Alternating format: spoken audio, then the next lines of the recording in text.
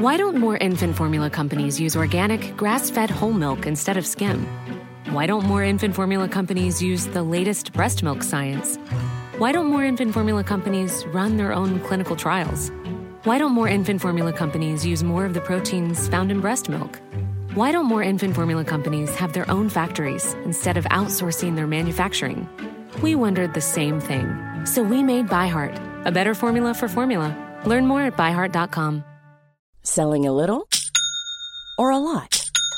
Shopify helps you do your thing however you cha-ching. Shopify is the global commerce platform that helps you sell at every stage of your business. From the launch your online shop stage to the first real-life store stage, all the way to the did we just hit a million orders stage. Shopify is there to help you grow. Shopify helps you turn browsers into buyers with the internet's best converting checkout. 36% better on average compared to other leading commerce platforms. Because businesses that grow, grow with Shopify. Get a $1 per month trial period at shopify.com/work. Shopify.com/work. Talk Radio. Welcome back. You're watching the Independent Republic of Mike Graham right here on Talk TV. Since Hamas's atrocities in Israel, there has been a 1,350% increase in anti-Semitic attacks on British Jews. That's just here in the UK. Let me repeat that for you. That's 1,350% more, an increase. It's absolutely tragic. And the usual woke, trendy celebrities that jump on every cause are silent, of course, when it comes to Jews being attacked. Well, thankfully, some people do want to speak up against this rising tide of hate. And a group of public figures have signed the October Declaration in solidarity with British Jews, including Vanessa Feltz, including Julie Hartley-Brewer. And one of the organisers, of course, of the Declaration is friend of the show, Laura Dodsworth. She joins me now. Laura, very good morning to you. And first of all, I think thank you for what you've done here, because an awful lot of people have been watching with some alarm the way that the last couple of weekends have kind of played out, particularly here in London. Tell us, first of all, what the October Declaration is. Sure. Well, it's a declaration of over 200 public figures from across professions in the UK. And we've come together to say three things. First of all, really importantly, we unequivocally condemn the atrocious acts of terrorism in Israel on 7 October. On that day, more Jews died in violence than any other day since the Holocaust. And some of the stories which have emerged from that day are so horrific. You know, they stay on the retina. Some of the photographs we've seen of charred bodies, people running, like scenes from horror films, and terrible stories of families who were bound, kneeled, tortured, their corpses desecrated and killed. They're such terrible stories. And yet, before the bodies had even been counted, before the people of Israel had had time to grieve and recover from their shock, there were marches around the world with people chanting, "Death to Israel," and "Gas the Jews." When I saw this, I felt sickened. I think, like so many people, that anti-Semitism it's not just something that we hear about. You know, it's real. It's really serious. And the fact that in this country, here in Britain, which should be a beacon of democracy, liberty, morality, humanity, and it's been a safe home for British Jews for hundreds of years, here in this country, anti-Semitism skyrocketed. So the second part of the declaration is to show British Jews that there are lots of us who stand in solidarity with you. We condemn the terrorism, but we also condemn anti-Semitism. No British Jews should be frightened in this country. No British children should be frightened to go to school. You know, 4 schools felt compelled to close. 1 school was vandalised. 1 school was sent a very disturbing message thanking Hamas and saying that the Jews would be punished. It's just so horrific to think that children at a school that receive hate messages like that.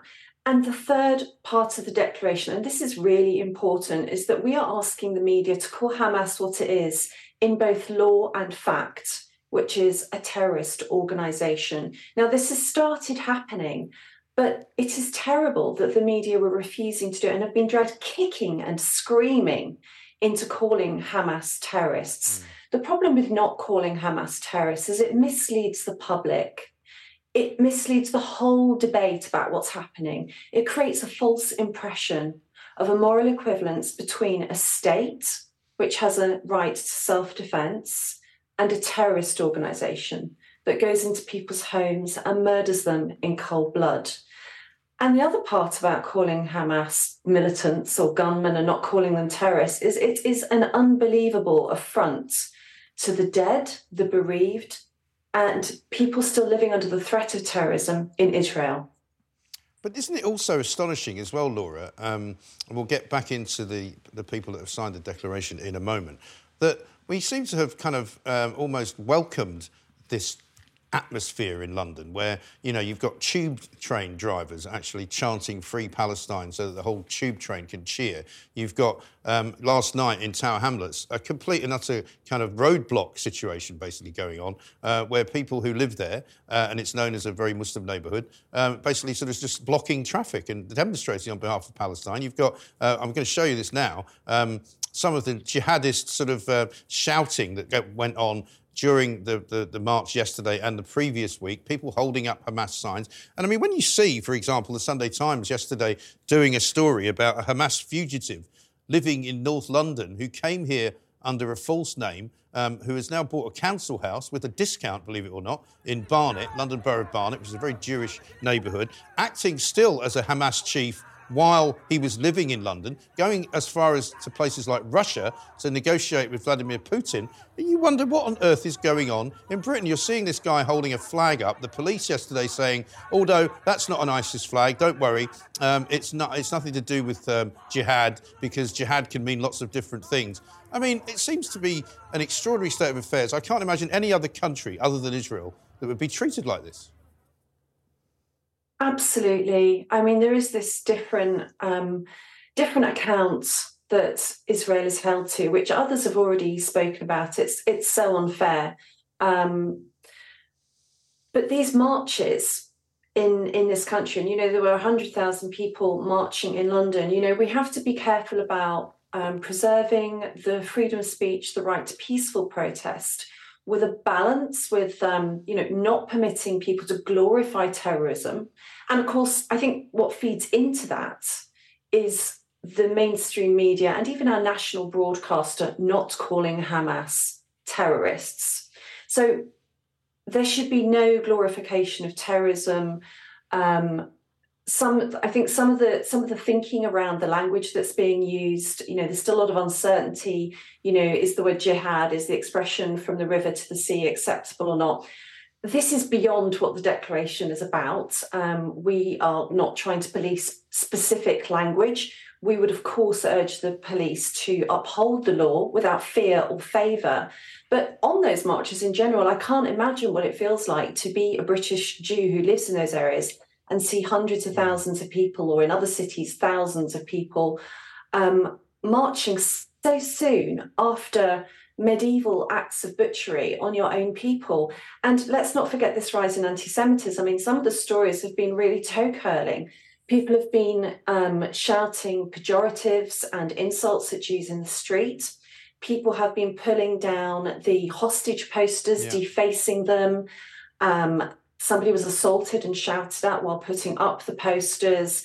There are so many awful examples of anti-Semitic hate crimes which are listed on the Community Security Trust website. And I think that those of us who organised this declaration didn't realise how close to the surface this thread of anti-Semitism is.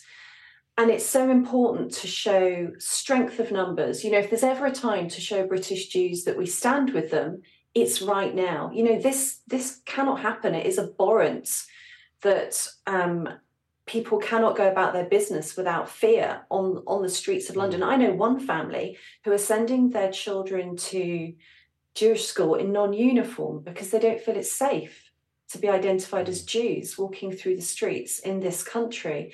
And I'm sure that all of those marches just really contribute to that feeling of being unsafe.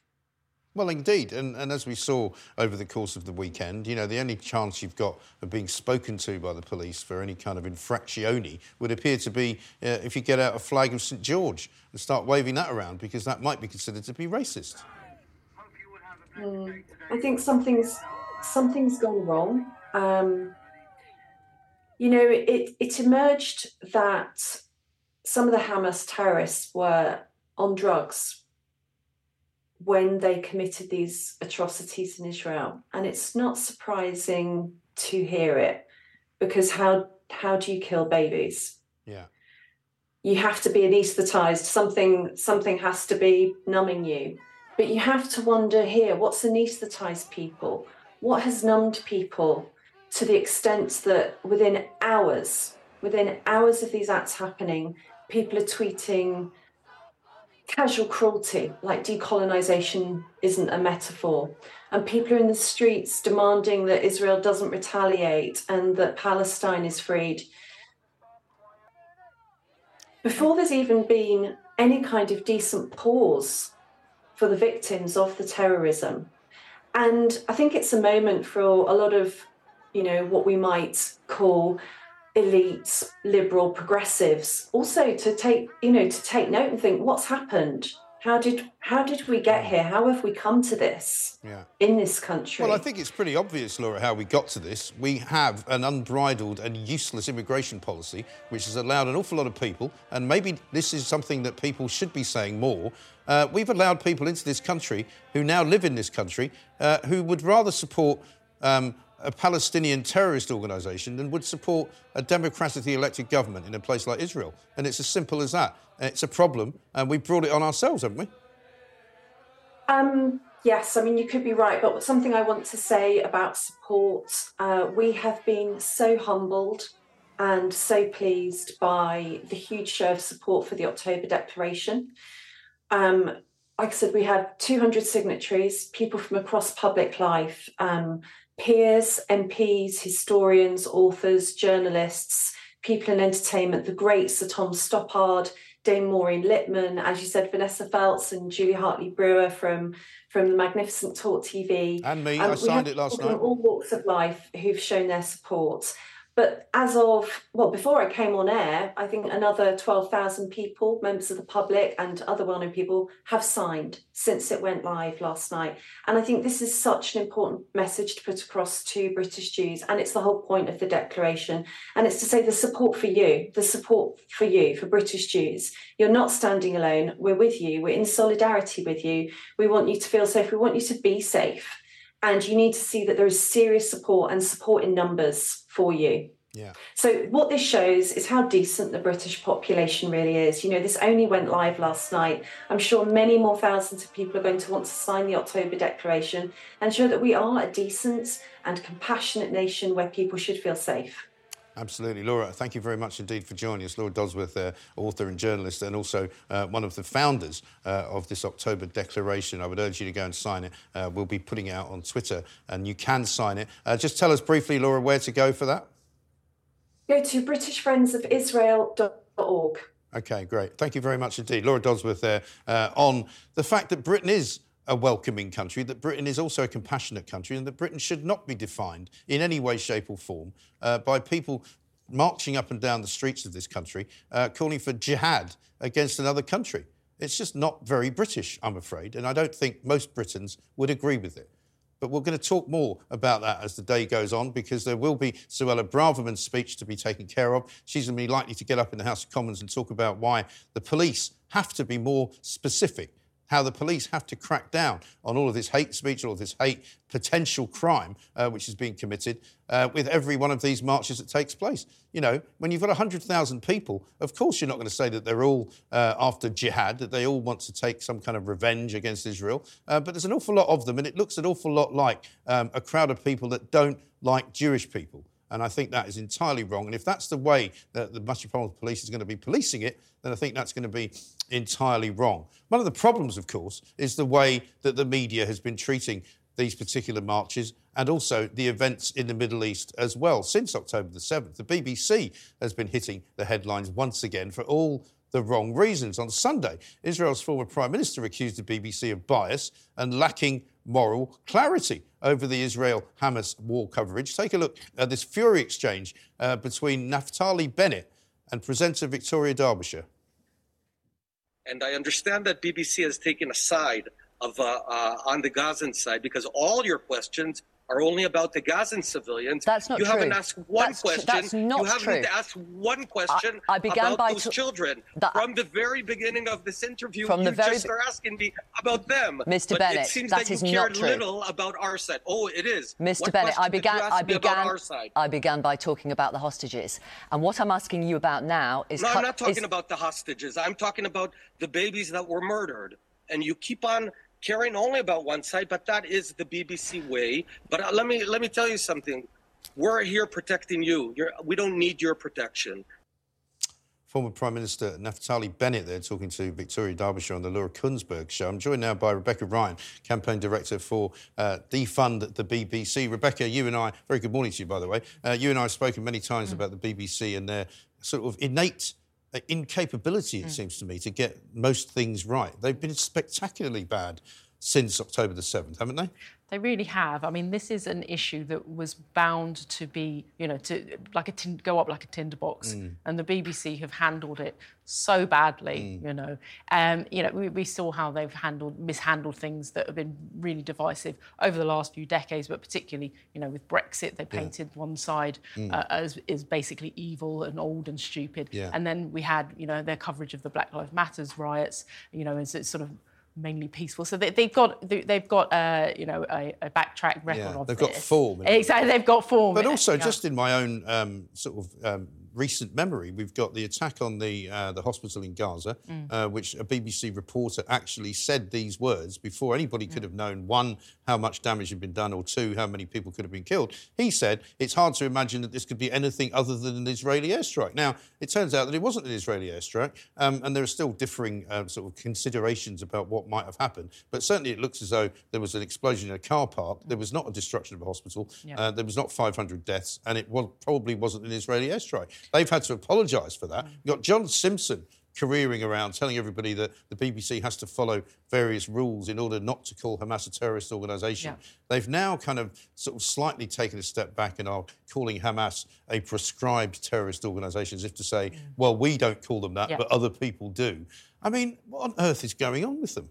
Well, this is the thing, and it's so dangerous, isn't it? Because as we've seen on the streets across the UK, as Laura was saying, a moment ago, that we've had this immediate knee-jerk reaction where you've seen people out on the streets protesting in support of Palestine, and emotions are so inflamed. And this is a result of our national broadcaster that is fanning these flames by not being so clearly unbiased in this issue. And one of the issues, of course, that the BBC has to now deal with is the fact that somebody like Naftali Bennett there, a former Prime Minister of Israel, has basically looked at the BBC and said, you're a biased organisation. The reputation of the BBC around the world is very important, not just to them, but to Britain, I think. And I know that after that report about the hospital attack, there were massive demonstrations all over the Muslim world, a terrible one in Iran outside of the British Embassy, which looked like it could turn really nasty at one point.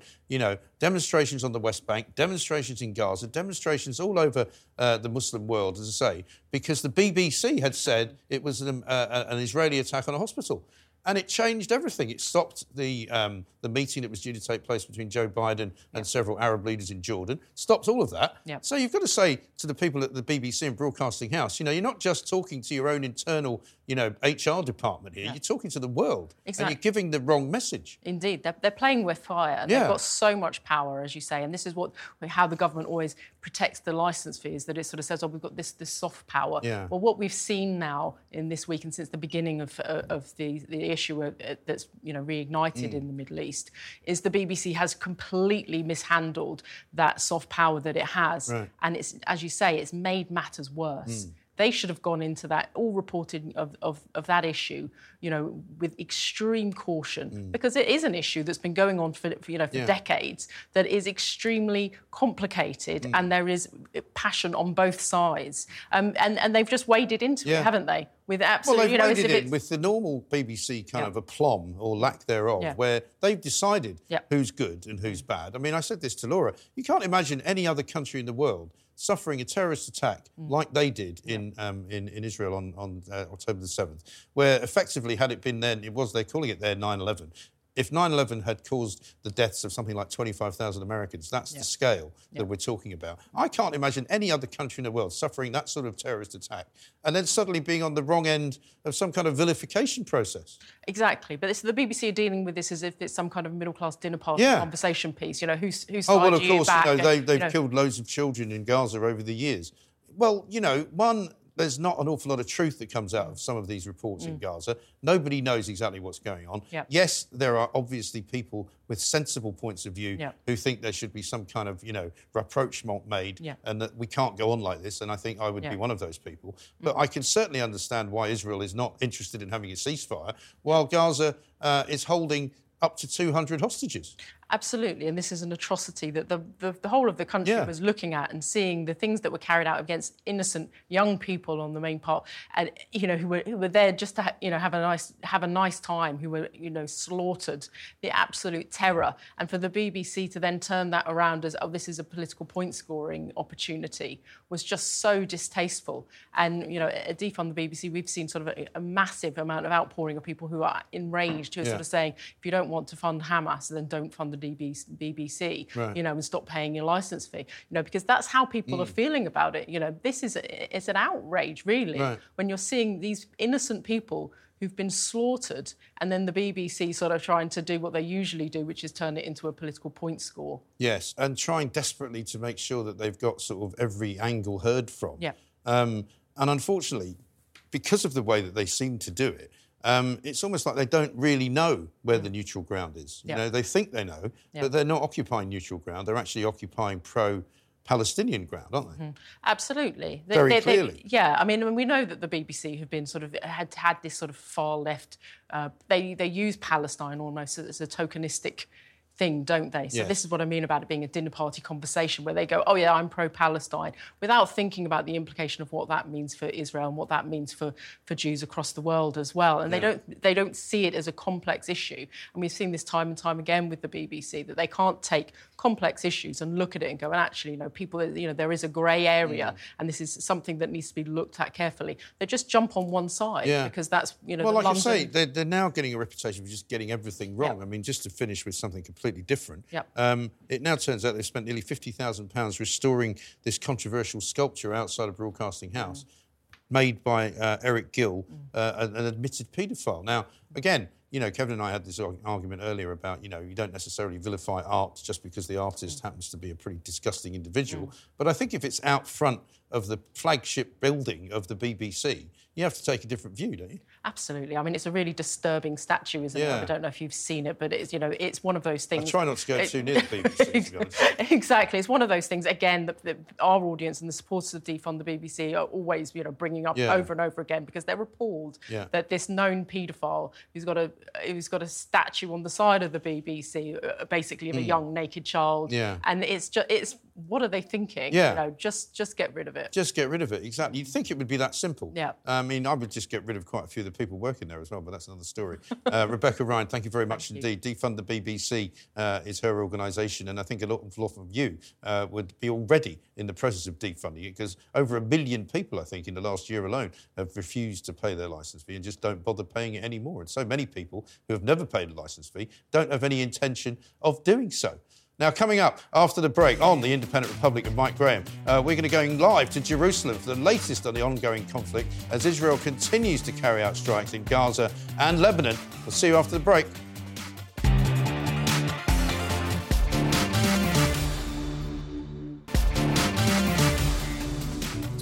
Welcome back. You're watching the Independent Republic of Mike Graham right here on Talk TV. And now it's time for Taking the Mic.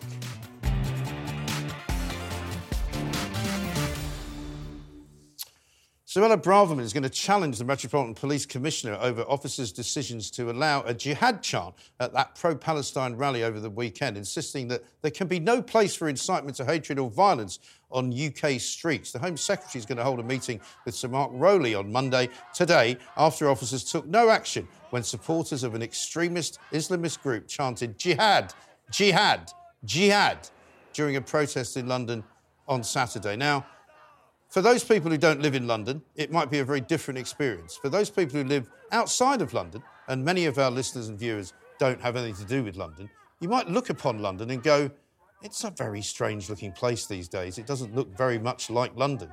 I think we have to be careful not to take this minority of people who are a large number protesting against Israel, a democratic state, the only democratic state in the entire region of the Middle East, let's face it, demonstrating against it as if they are the sworn enemy of this country. People said to me over the weekend, what would happen if we were in a situation like we were some years ago when we attacked Iraq or when we attacked Afghanistan?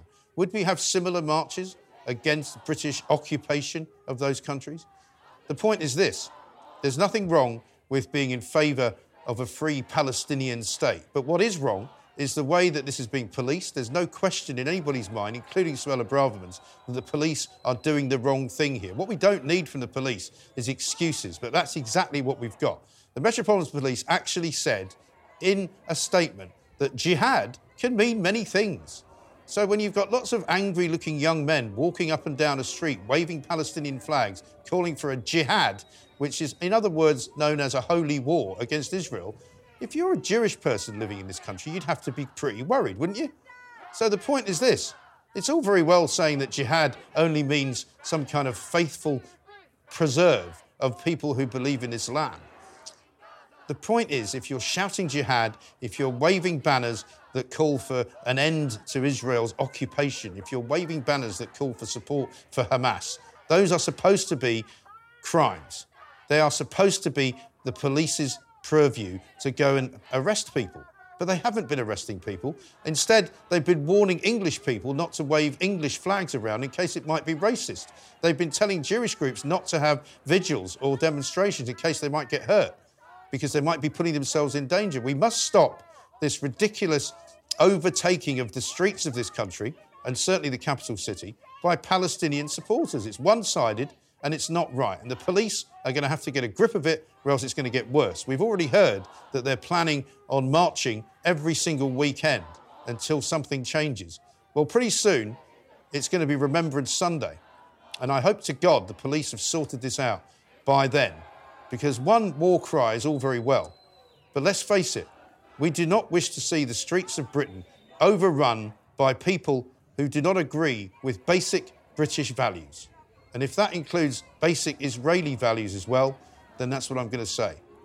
Enough is enough.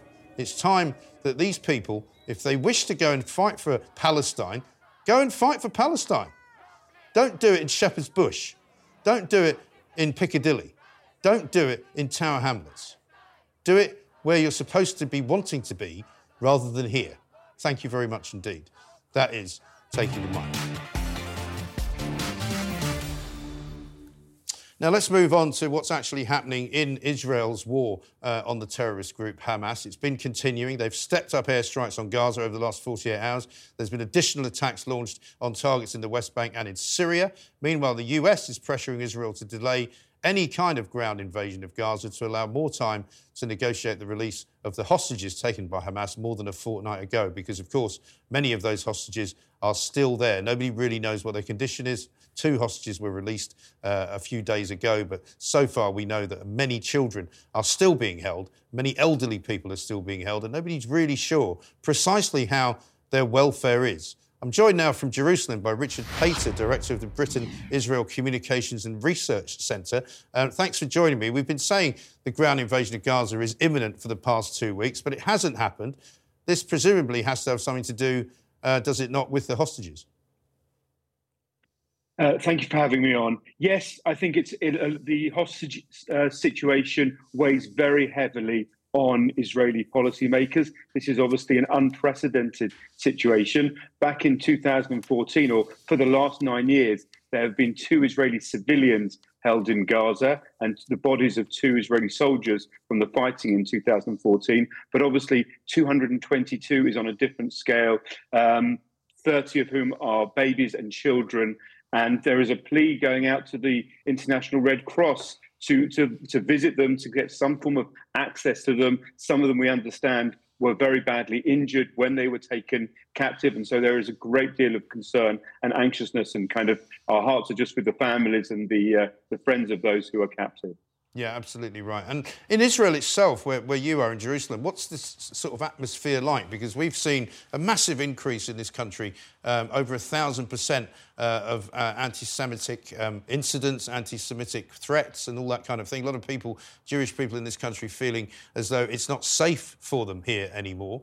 What's the feeling in Israel? So I think the feeling here is twofold. First of all, there is still a lot of grief.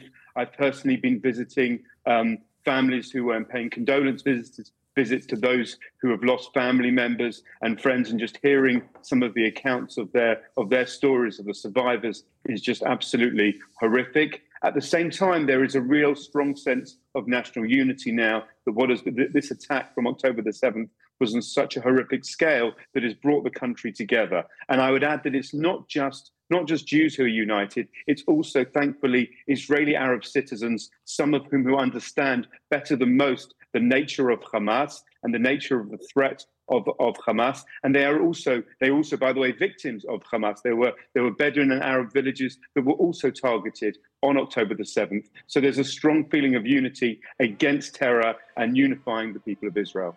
And what's the worry about involvement from other countries? You know, we know that Israel is a sort of an island in a sea of Muslim nations. It's one of the only democracies in the region.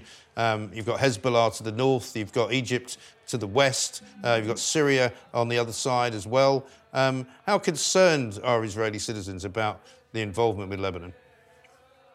Well, broadly speaking, the Israeli assessment sees this: all of Israel's enemies are funded, guided, supported by Iran. You know, when we see the weapons, the military capacity that Hamas has, it's only coming from one place, from Iran. They've smuggled it through. They've been shared they've also smuggled operatives through to gain expertise in explosives and other weapons. And that's the same modus operandi that we see across the Arab world, unfortunately. Iran looking to ignite and influence the Palestinian sectors in the West Bank. Obviously, Hezbollah is their most powerful proxy, but also in Syria, in Iraq, in Yemen even. I mean, we saw just on Friday rockets fired from Yemen, ballistic rockets and drones launched from Yemen, which were thankfully intercepted by our close allies, the American Navy based in the Red Sea. So that the threats are tangible and all around, and it's kind of, from Israeli perspective, it's quite clear that it's the Iranians who are initiating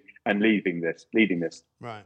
And I mean, are you disappointed that the international community is kind of powerless to do anything with that? Because one of the things we heard about this attack was that it was intended for Hamas to derail the newly formed kind of alliances between Saudi Arabia and other Islamic countries and Israel. The UAE had reopened kind of, channels with them. It was already something that was looking quite good. That now would appear to have been sort of torn up and thrown away. Do you think the international community could be doing more? Well, I'll give this a kind of a positive spin, if I may. And first of all, really appreciate the support that we're getting from international allies. Top of the list, obviously, the US and the UK as well. We saw a very important visit from Prime Minister Sunak last week, which was very much appreciated. We've also appreciated the comments that the leader of the opposition, of the Labour Party, has also made in support of understanding Israel's predicament. And I also think, and this is far more difficult and sensitive for Israel's Israeli allies, but yesterday there was an unfortunate incident on the Egyptian border where Israel misfired and hit by accident an Egyptian observation post. And the message coming out of the Egyptian army, I think from an Israeli perspective, couldn't have been better. There was complete understanding that they work in security cooperation and in coordination there, that they were not the target. They accepted Israel's apology immediately. In another era, you could imagine that would also have caused tensions. So I think the Egyptian government is very important here. And you mentioned the UAE, and I'll also just kind of underline from my own personal contact with people having visited the UAE, it's so refreshing and important to hear Arab allies understand and recognise that Jews are authentic part of this region, that they are part of the Abrahamic faith, and that's kind of where there are pragmatic and moderate Islams and Muslims and Jews and Christians that can come together as a source for peace and supporting each other, unlike the Hamas, ISIS-like jihadis. Sure. But many of those countries you mentioned, particularly the UAE and prior to that, Saudi, are not great friends of Iran. And in fact, it's a Sunni Shia thing, isn't it, that's going on? I mean, can anybody bring pressure to bear on Iran? I think that's what they're trying. I mean, I think that's the objective when the US moves its aircraft carriers off into the East Med off Israeli shores, when the Royal Navy also sends ships there. That's the signal to Iran of don't push us, don't test us, that we've got Israel's back. And so again, President Biden in particular has been shown his amazing support and understanding, both in terms of rhetoric, but also in terms of replenishing munitions and giving Israel that backing. Also working behind the scenes with the Qataris to try and reach some understanding and release at least some of the hostages. So I think that's important. But as you mentioned as well, all of this timing is deliberately aimed at creating that gap between Israel and the potential realignment, particularly with Saudi Arabian normalization. And I would like to think that when this is over, those talks can be resumed, that there is also hope that the more moderate Palestinian Authority can be brought into that process as well, and that there is a different type of leadership can take over in Hamas once the fighting is over. Richard Pacer, thank you very much indeed for joining us from Jerusalem there. Coming up in the next hour, we've got loads more. You're watching the Independent Republic of Mike Graham. After the break, Peter Hitchens returns for his weekly takedown of the week's top stories, and we'll find out what he's been doing behind bars. Don't go anywhere.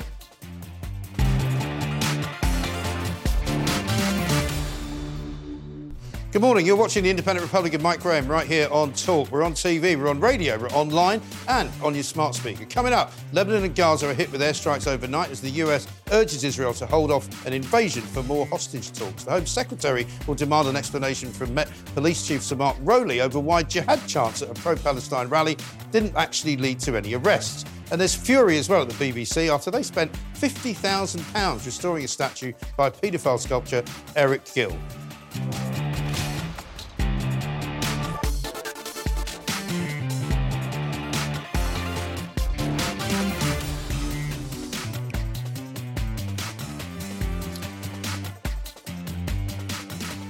Welcome back to the Independent Republic of Mike Graham. It is great to be back, I have to say. Absolutely the place that I want to be. Don't forget, you can get in touch with the show on all the socials at Talk TV and on the phones 0344 499 1000. Peter Hitchens is coming up in the next hour, but now let's get the latest headlines from Emily Rose Adams. Good morning. America's urging Israel to delay invading Gaza to give more time to negotiate the release of hostages taken by Hamas. Many of them are dual citizens, with pressure coming from other allies as well.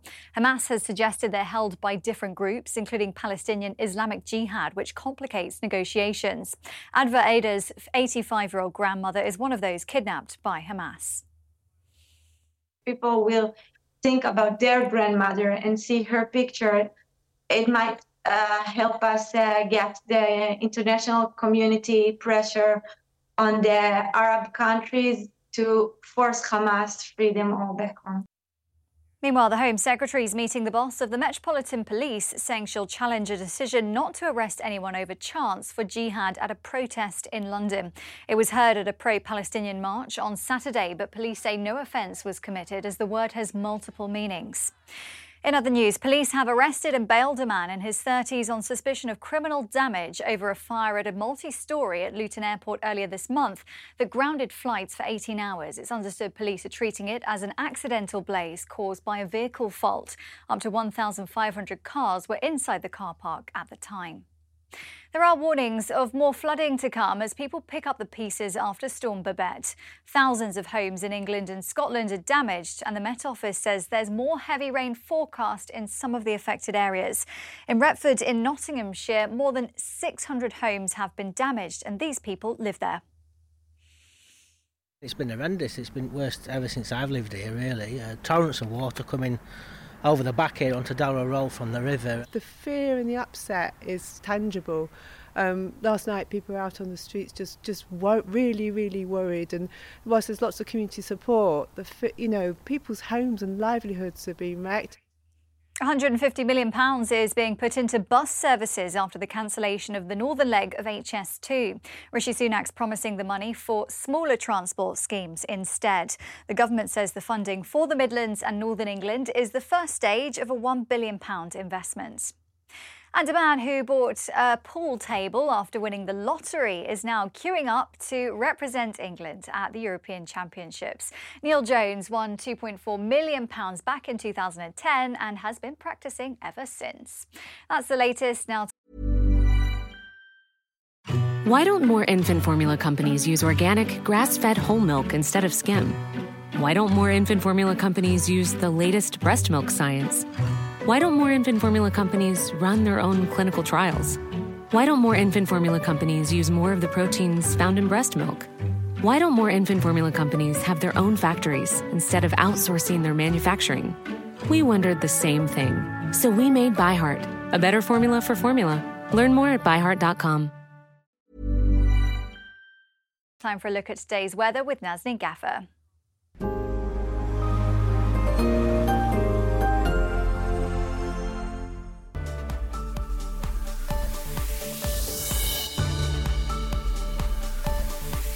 Times Radio sponsors Talk TV weather. Hello. Storm Babette has been and gone, but the effects of it are still lingering on, as that rain that we are seeing today and over the next few days will be falling on already saturated ground, causing further flooding issues. Now, the rain for today is mainly across parts of Ireland, moving into Northern Ireland later, so becoming cloudier from the west there. Sunshine, though, this afternoon for much of Scotland and Northern England. And further south, it will be bright, but turning increasingly cloudy from the south. And by the end of the day, rain to the southeast of England. And that rain will be moving its way slowly northwards through tonight, up towards parts of East Anglia, the East Midlands and the Lincolnshire area.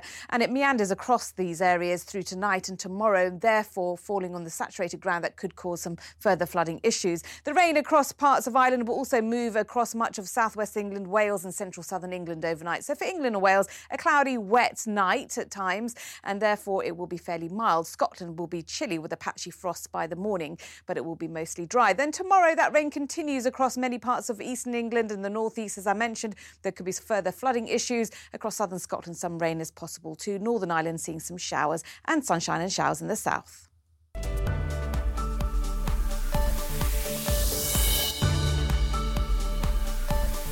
Times Radio sponsors Talk TV weather.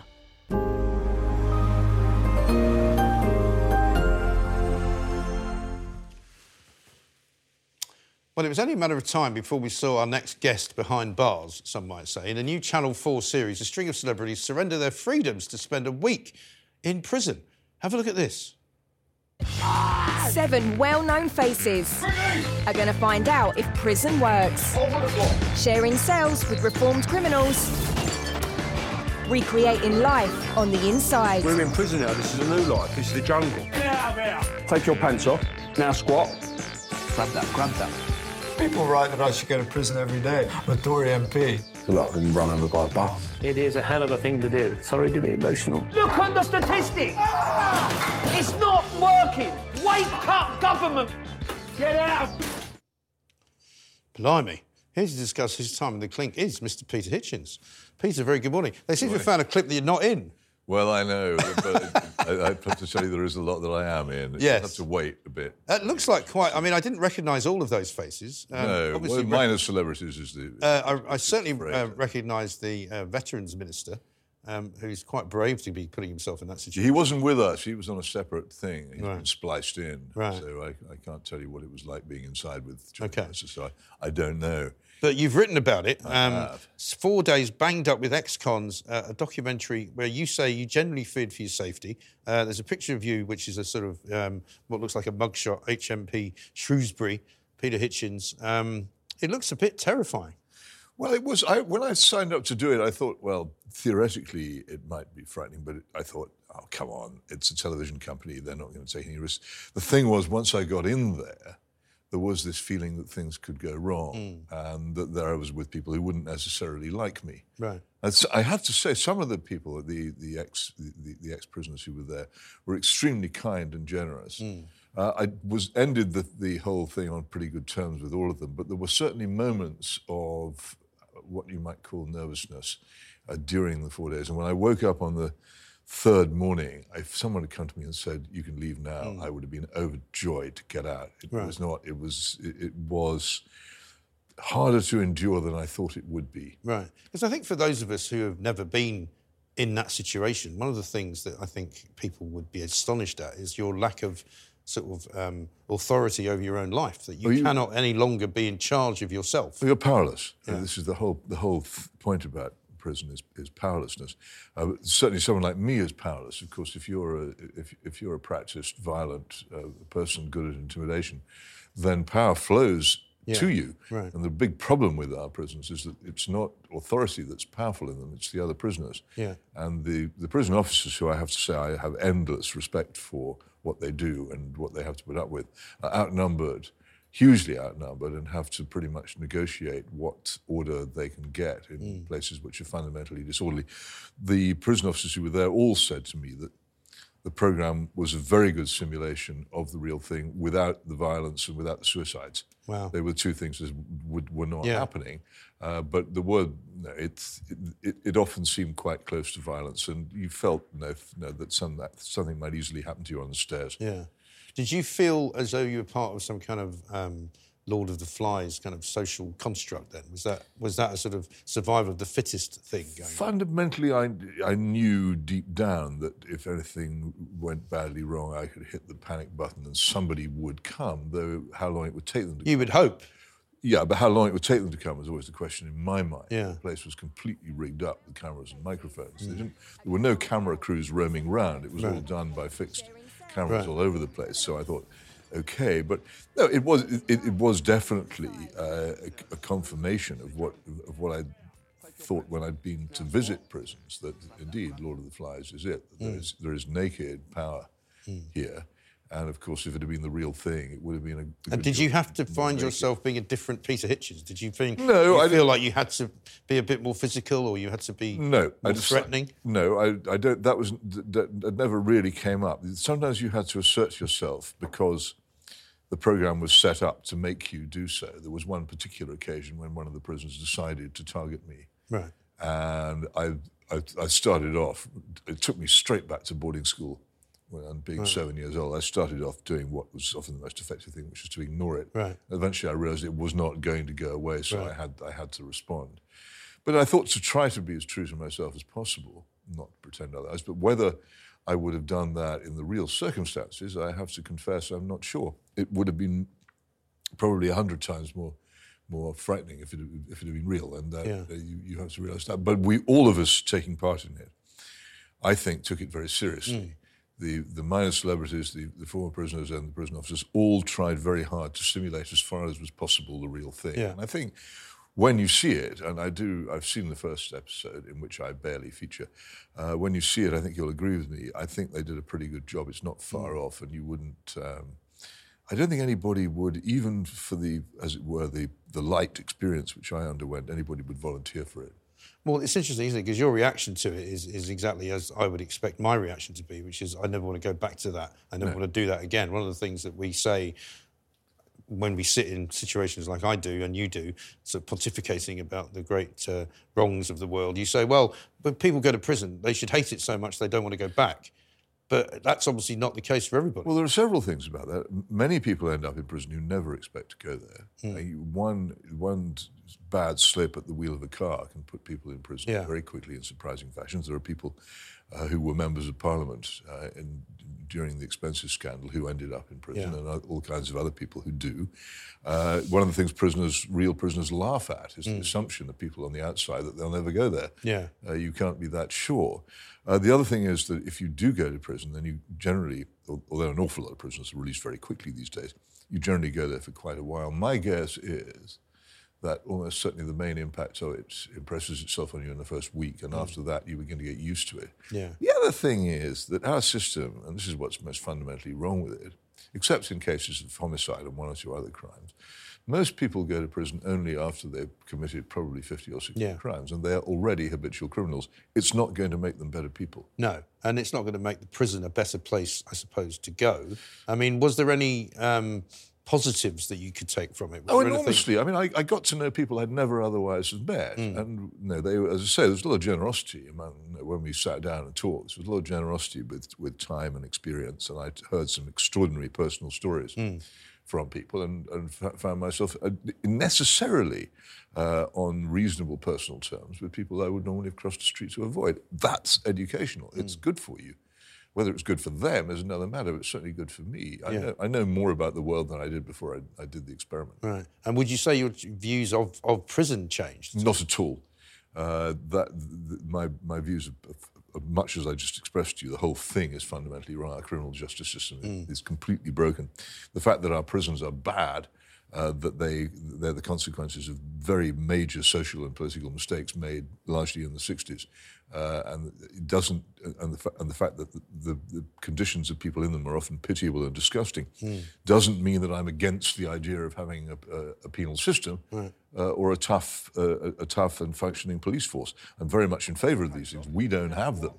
It isn't just liberals who need to be against squalor and disorder in prisons. Everybody should be against it. We should have a proper functioning prison system under the control of authority in which people work and in which people know that they're being punished for what they've done rather than just being left in a warehouse. Exactly right. I mean, we were talking just this morning about the 3 prisoners who walked out of an open prison somewhere in Suffolk over the course of the last Horsley Bay, I think. And open prisons seem to me to be things that are kind of fundamentally pointless. Well, my guess would be, in this case, that what's happened is because the prisons are so hugely overcrowded, is that people were put into a Category D prison, I think it is, who would never normally have been put there. And normally people don't get to those places unless they can pretty much be trusted to stay there. But the fascinating thing is, the softer our criminal justice system has got, the fuller the prisons have become. This is the great paradox, and this is so you can only understand it if you realise that what happens if prisons stop deterring people, then the number of people committing crimes hugely increases, and even though your criminal justice system is immensely ineffective and your police are absent, more and more people are going to end up in prison. It's nearly 3 times as many people in prison now as it was in 1950. Yeah. And during that time, of course, the criminal justice system has grown less tough. So why does a feebler criminal justice system put more people in prison? Yeah. Because it's no use. Well, because it's no use. It's also absolutely no got use. Quite a lot of foreign criminals in it. I mean, last week it was the Conservatives' vow to get rid of all of these foreign criminals. I don't know why they're suddenly going to do it now. Well, we do know. But I think you do know, yes. but you see, the real failure is of deterrence. Yeah. People have to be scared. Some of us are nice. I mean, obviously, this undoubtedly category includes you. Some of us are just nice and wouldn't ever commit a crime. An awful lot of people would commit a crime if they thought they'd get away with it and nothing would happen to them. And as the police have abandoned the streets and gone to Mars or wherever it is they are, and as the prisons have become places where you have to really strive to get into them generally, it's harder to get into prison than it is to go into university in modern Britain, then deterrence has faded. Yeah. And more people. Well, I mean, I think the front page of the Times this morning, Braverman takes on the Met chief over the jihad protest, where she utters the immortal words that police, in her words, quotes, must crack down on anyone breaking the law. Well, that would be nice, wouldn't it? One of the problems with being in politics is if you go to the Houses of Parliament, you're surrounded by police officers. It's as if you were in some kind of 1950s Miss Marple village. Yeah. There are actual police officers there. You see them. If you're a minister... And some of them actually have guns. You're surrounded by police. So you simply aren't aware of the fact that for most people, a policeman is a bit like a great auk. Yeah. A really major experience, which you take a photograph. Yeah. Well, I saw exactly a police in that officer. situation. I was off last week, as most people know, and some of the most exciting things I did in any given day was like going to the dry cleaners, that kind of thing. And as I was driving there, I suddenly saw 4 police officers walking down the road. It was so unusual. You had to stop. I sort of almost was going to stop and say, "Why are you here? What are you doing?" There was wasn't any crime apparently in the neighbourhood, but there they were. Yes, it is. When you see them, you realise how unfamiliar they are. Yeah. It really is weird. Of course, no criminal justice system will work if people don't think they'll get caught. No, exactly this. Steph has sent this in on the back of the 3 men who've escaped from that open prison. She says a close friend was in an open prison. He had people bringing steroids in for him. They could order pizza, and they had prostitutes who basically left one cell and were immediately hired to the next one. And because some of them still had jobs outside, the prison paid cash. Well, I know. Let's see. I mean, we need to know the name of the prison and the dates and so forth. Things are smuggled into prisons, undoubtedly, particularly by drones these days, and it happens all the time. There's a fascinating book by a former prison officer called Alex South, which I greatly recommend, which describes some of the things which do go on. But don't let's get carried away. And for most people, I have to say, prison is not a matter of pizza or prostitutes. It's pretty squalid. But I object to that because I think if you're under the control of an authority who's trying to turn you to a better life, then it shouldn't be squalid and it shouldn't be disorderly. It should be. But it sounds from it your should experience. be austere. Yes. But it shouldn't be dirty or disorderly or needlessly grim. And but ultimately it must be under the control of authority. And the prisons are full. And this is the worst thing. They're full of drugs. Yeah. Having failed to control the consumption of drugs in the outside world, we completely have failed to control this in prison. And so people go to prison and immediately they find themselves amid spectacular, unrestrained lawbreaking. Yes. I remember when I worked in Scotland, there was a prison called Saughton, just on the outskirts of Edinburgh, quite a tough prison for men. And their preferred method was to throw dead pigeons over the fence with drugs inside them. Drones have largely superseded these methods, I think. Yeah. But yeah, sure, those things are done. They get in. And there are one of the things you also learn if you watch Banged Up, is the disgusting methods by which people smuggle stuff into prison inside their own bodies. Yes, and phones. You will actually then get visual confirmation of how they then get them out again, which you may want to look away from. Yes, I won't be looking forward to that. But it's next week, is it? A week? Yeah, it starts on Tuesday week, tomorrow week, 9:15, and I think there are 4 episodes. Okay, all right. Well, we shall have a look. Let's talk about the big story, I suppose, still of the week. The question for me now is whether we should be concentrating on what's happening here in this country and what the police are actually doing, how dangerous it is for the Jewish population of this country, many of whom feel very put upon and very threatened by what they're seeing around them, how the police are dealing with all of these jihadist-type protests, but also, of course, with your experience of the Middle East, what's next for Israel and what can they do? I think Israel is making grave mistakes, and I think that there's an apparent universal Western support for Israel, which I think will dissipate quite quickly. Already, the universal sympathy for Israel after the grisly Hamas attacks, kidnappings, murders, rapes and mutilations has almost entirely faded into... People have forgotten that it happened, and everyone's now concentrating on the Israeli bombardment of Gaza, which is not surprising because there it is. It's on the television all the time. You see people shelling an urban area, and they feel when the Arab cause says you're killing women and children and so forth. I should think they probably are, because you can't shell and bomb an urban area without doing so. I think it's a mistake. Whenever Israel has done this in the past, well, not whenever, but certainly the past few times Israel has done this, I've gone on record against it because I think it's foolish. The battle for Israel's survival is going to be fought in Western public opinion. And if Western public opinion decides that Israel are the bad guys, which is actually a bigger danger than many people realise, then that will be the end, because ultimately Western governments will not provide the diplomatic or military or other backing which are necessary for Israel to survive. But then that asks the question, or begs the question, what is Western public opinion? Is Western public opinion the actions of people marching to free Palestine in their hundreds of thousands around the world, or is it in the eyes and ears of the politicians who at the moment are still very much four square behind Israel? Well, there are two very different things here. I mean, the attitude, the unsurprising attitude of people in the Arab Muslim world of hostility to Israel, particularly given the crude picture of the crisis which they're given by their own country's media, and also the way in which I think a lot of Arab Muslim countries encourage hatred of Israel to divert what would otherwise be strong discontent against their own misgovernment. Yeah. This is something which I don't think we can really do anything about. But in this country, I think there is a it's fascinating the way in which the left and people who consider themselves to be nice and civilized and virtuous 60 years ago would by and large have been on the side of Israel against the Arabs and regarded the Arabs as a reactionary cause. Now the left have switched to being against Israel in favour of the Arabs, which has some interesting contradictions when you consider, for instance, the attitudes of most of organisations such as Hamas towards the sexual revolution here. Well, that is how these rather people ironic, isn't it? would get on. It's an odd coalition, but it is so. And it's so partly because I think there's a grave ignorance of the history of it, and also because deep down the origin of the whole problem has been the racialist bigotry against Jews, which has plagued much of the world for centuries, and which led to the creation of Israel in the first place. The whole reason why Israel exists is because that bigoted hatred of Jews took on such solid form in Germany under Hitler that there was no longer any answer to the argument that there needed to be a place where Jews could go and escape from that at any time, and that's what happened.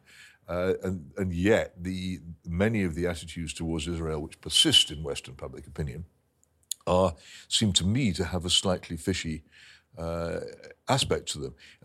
There's no country which has a clean record in foreign policy or in its treatment of civilians during war. Absolutely, Israel gets very, very special treatment. It's singled out for criticism in the United Nations. Huge numbers of anti-Israel resolutions in the United Nations, and it does things which other countries do, and it alone is censured for them. And there's something fishy about this to me. And the really important thing about the Hamas attack, which was, as I say, a basic explosion of violent racialist bigotry, the whole point about that was that it alerted the world to what Israel faces and how deep that hatred is. And for just a few days, people might have begun to think, isn't it time we actually started to conquer this? Yeah. But now we've slipped back into it. Well, that's what distresses me. Because the other problem for Israel is that they are, I would say, pretty much alone in being the country which is surrounded by other countries which want it to cease to exist, and which, Hamas have said quite openly, Hezbollah have said quite openly. They're surrounded by Lebanon, to the north, Egypt to the west. They've got Syria over to the east. They have a unique place in the world. Really, there has been a lot of progress in this over the past 10 years. A lot of Arab countries have recognised and become willing to deal with Israel. Including Saudi and including UAE. And Jordan for a long time. Yeah. And the progress is being made in this. And then this comes along, and you have to think, what did Hamas want when it sent its killers across the fence into Israel to slit people's throats and kidnap children? What did they want? They wanted a violent Israeli reaction. And they've got one. Right. So Israel has given one rule of war, first rule of war, never do what your enemy obviously wants you to do. But again, that's in question as well, isn't it? It distresses me. But there's an awful lot of truth and counter-truth that goes on about Gaza. I mean, you yourself talked about going there and seeing a very different place than the one that was portrayed. I mean, I hear stories all the time which contradict each other. When they, for example, reopened the aid lorries going through over the weekend, when they passed 20 in, I saw a British doctor who was talking about his colleagues who work in Gaza.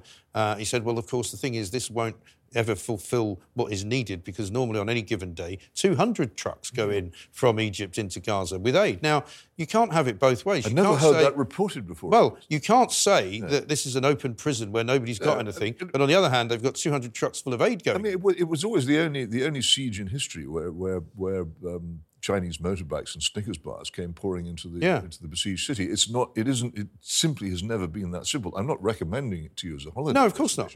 It has many unpleasant aspects.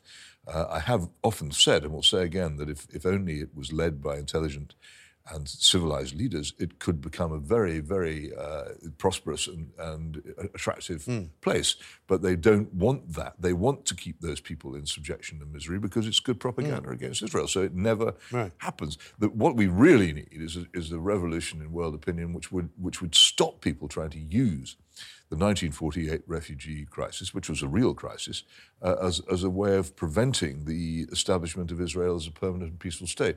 Also, imagine Israel is incredibly prosperous and productive state. Imagine just if its neighbours were on good terms with it, how much good it would do to the region in general. But people seem Is it an intractable problem? It isn't intractable, but it's very nearly intractable. And the thing was, with Hamas's demonstration of pure blood-stained hatred on the 7th of October, did provide a glimpse for people, a lightning flash in the ruins of just what's really going on, which Israel should have taken more advantage of. And the unimaginative response of the Israeli government to this just grieves me. Yeah. And by the way, I have one other thing I'd like to say. Many people, conservative people, now going on saying that people should be arrested and prosecuted for shouting out anti-Israel slogans on the streets. I don't agree with this.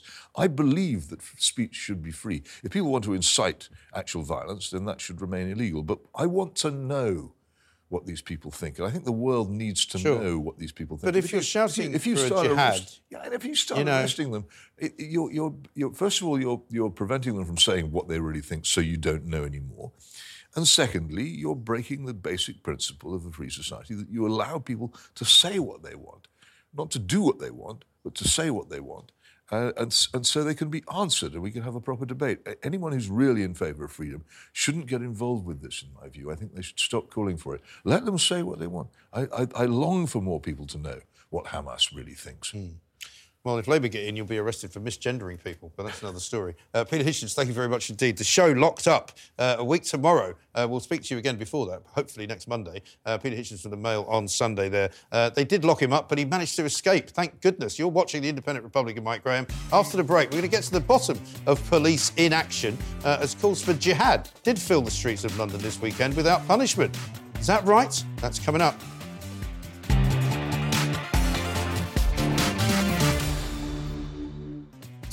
Welcome back to the Independent Republic of Mike Graham right here on Talk TV. Don't forget, keep getting in touch with all your thoughts on the topics we're discussing today. We'll read some of those out very shortly. You can give us a call on 0344 499 1000 or, of course, you can text the word TALK followed by your message to 87222. The big story for us this morning has been what happened, not so much over in the Middle East, but what happened on the streets of the United Kingdom. Home Secretary Suella Braverman is set to meet Metropolitan Police boss Sir Mark Rowley after police refused to do anything as protesters literally call for jihad on the streets of London. It's pretty unbelievable stuff. Here's what Transport Secretary Mark Harper told Talk Today about this earlier this morning. These are operational decisions for the police and the Crown Prosecution Service. That's right that they are operationally independent, but the Home Secretary will, as she usually does, meet with the police on a regular basis to talk about these issues. And the government's position is we want the police to use the full force of the law to be able to reassure people in our country that they can feel safe on our streets, whatever community that they're from. I'm delighted to be joined now by former Metropolitan Police Detective Peter Bleksley. Peter, people see being cautioned for mean tweets. We've been hearing only last week on Plank of the Week that the Labour Party would like to have you arrested and charged and sent to prison for misgendering people.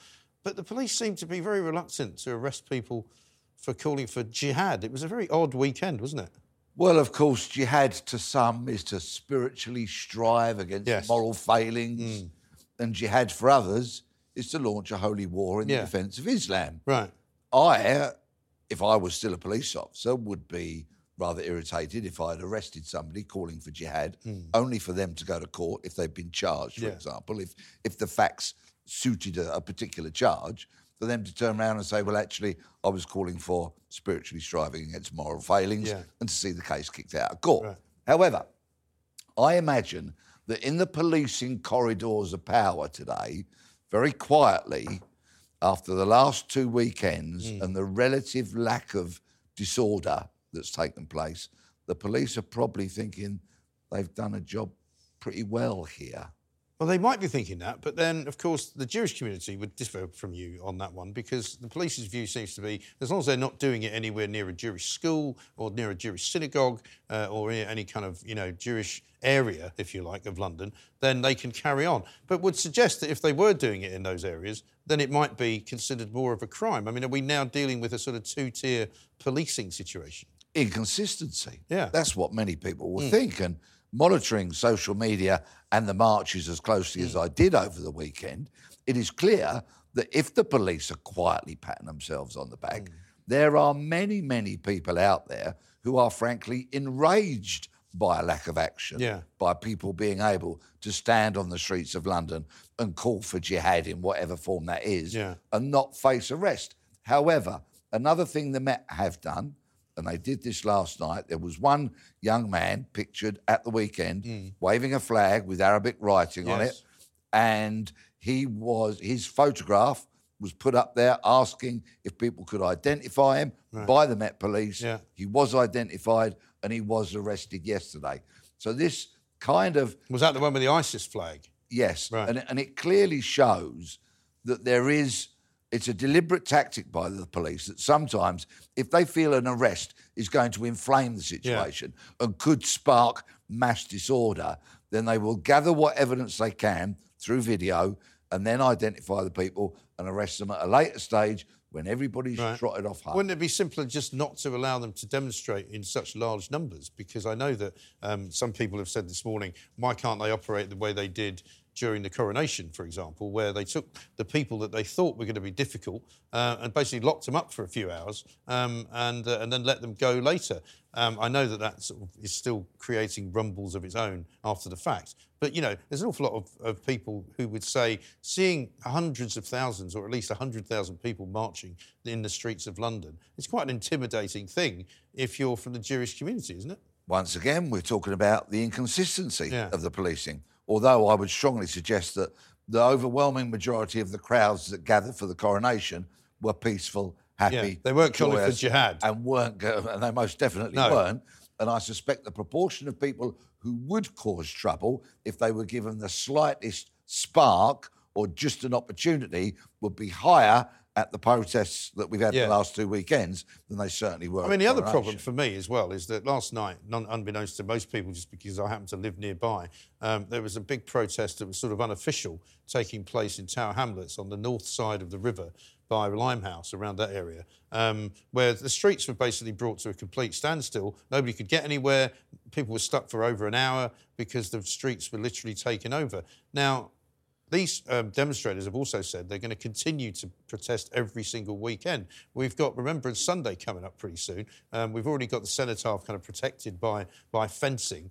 You know, surely the police are going to have to take a view and say, look, you can't just keep doing this for as long as you like for the rest of time. Especially if that demonstration in East London was not previously sanctioned, authorised and policed accordingly. Because people do have the right to move around London as they see fit. Well, we saw another instance, didn't we? I think it was on Friday night, where the Limehouse Link Tunnel, and I'm sorry for people who don't live in London, it basically connects Canary Wharf to the sort of the main part of the city, where there was a massive demonstration in there. People just stopped their cars, honked their horns, put their flashes on and started waving flags around. Yeah, exactly. I mean, they're using the sort of tactic, perhaps they're going to call themselves Just Stop Israel. Yeah. As opposed to Just Stop War. And we know how eventually unpopular that organisation will become. And so from the point of view, surely, of just serving the people of London who are not demonstrating, the police have to get a grip of this, because I take your point, and many people will say, Peter's right, it's better not to go steaming in and causing a problem. However, if these people think that they can get away with marching up and down Piccadilly every single Saturday, they'll keep doing it. Absolutely. And what does it show, though? It shows that actually we've not really got multiculturalism, as some of the left would have us believe. What we've got is parallel culturalism. Because so many people that were enraged at the weekend were looking at these demonstrators, were looking at the huge number of flags that were being waved. And as somebody said to me, imagine if 100,000 straight people went onto the streets of London, OK, and they were waving flags that said straight pride, for example. How intimidating might that be for the LGBTQ plus community? Well, I've got some bad news for the LGBTQ plus brigade, because they had one of their flags nicked and stamped on and confiscated by the Palestinian, the Free Palestine supporters in Trafalgar Square. So despite the fact that they think they're all sort of allies in left-wing politics, I'm afraid that's not quite right to be the case. But this is the other thing, you know, the police warned off a Christian group from having a demonstration in Golders Green, which is a very Jewish area that we both know well. They were told, best not to do that because you might come to some harm. Well, that's extraordinary, isn't it, given what they're saying to the Free Palestine crowd? Once again, inconsistencies. Who can they protect? Who can't they protect? We simply don't have enough police to be able to, on the streets, to protect everybody all the time. And I can understand why there is an increasing frustration at what people perceive as inconsistencies. And quite frankly, yes, there are hopefully going to be other arrests, because I've seen evidence shown of signs which clearly break the law. I hope that people are arrested for that. Well, we've seen people with "I support Hamas" signs being held up, and I was probably slightly impish at taking the mickey out of the police at the weekend because they said, if anyone was there, could you let us know what you saw? And I'm going, well, actually, you were there, so why didn't you arrest them? And I know you've answered that question already, but we've done a poll this morning. Jihad chants heard at a recent Palestine rally in London. The Met say that no offence has been committed. Do you think Jihad chants should be allowed in the name of freedom of speech? 80% no. And I think that's how most people in this country would generally agree with. It would be very interesting if I went to that demonstration, not that I would join it for a moment, but I walked up to a police officer and I said, those protesters over there, they should be clumped. Yeah. Because one interpretation of clumped could be to clump someone. Another interpretation could be to gather them together. Yes. Because that also means to clump people together. So here, it's the language that's being played out on. But of course... But the police are looking very kind of nitpicky in desperately trying not to arrest anyone. By one saying, well, jihad could mean something else. They also put out a tweet about the jihadi stroke ISIS flag that was being waved around.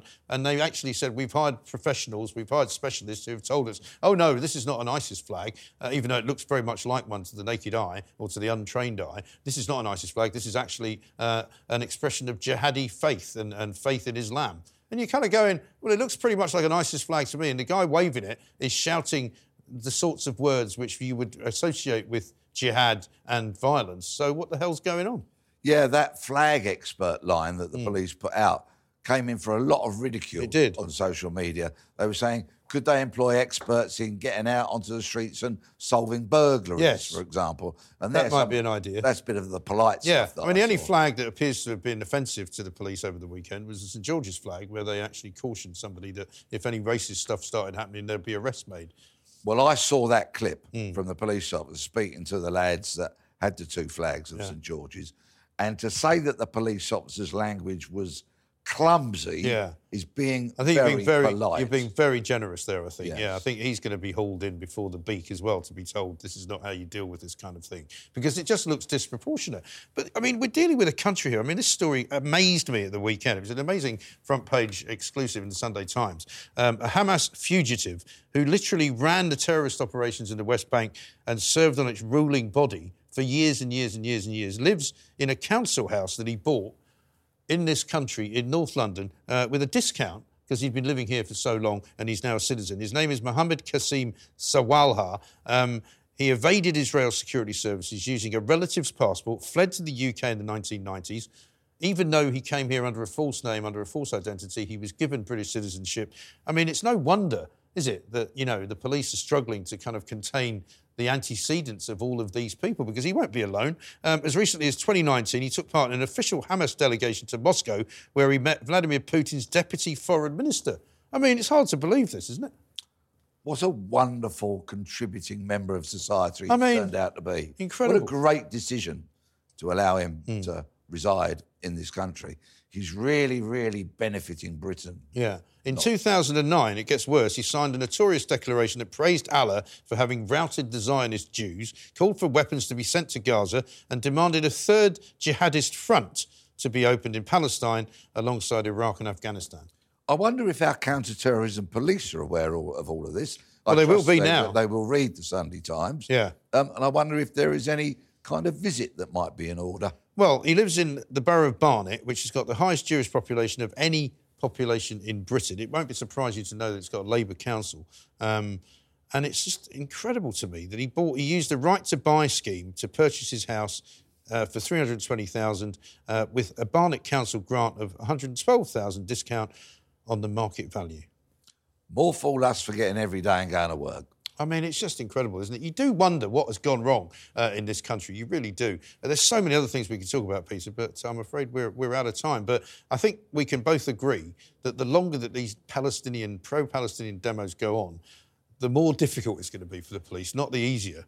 Yes, and I would very much like to be a fly on the wall at the meeting between Suella Braverman and the Commissioner of the Met, Sir Mark Rowley. That will be a very interesting conversation. It will, absolutely right. We'll be listening and watching out for that. And we're expecting as well that there might be a Suella Braverman statement in the House of Commons at some point today, which, of course, we will bring with you. Peter, thanks very much indeed. Good to see you. You're watching The Independent Republic of Mike Graham. Coming up after the break, we're going to discuss Tories in turmoil. Rishi Sunak struggling to quell a revolt after that by-election problem that he had last week. Fears that there are dozens of MPs ready to send no confidence letters in mean that we could have yet another Prime Minister before the next election. Really? See you after the break. Across the UK, online and on DAB, The Independent Republic of Mike Graham on Talk Radio. So if you enjoyed that, be sure to catch the whole show 10 to 1, Monday to Friday on Talk Radio, via DAB, online or via the Talk Radio app. If you have an opinion on the stories we cover, we'd love to hear from you. Call us 0344 499 1000 or tweet at Talk Radio during the show to have your say. The Independent Republic of Mike Graham on Talk Radio.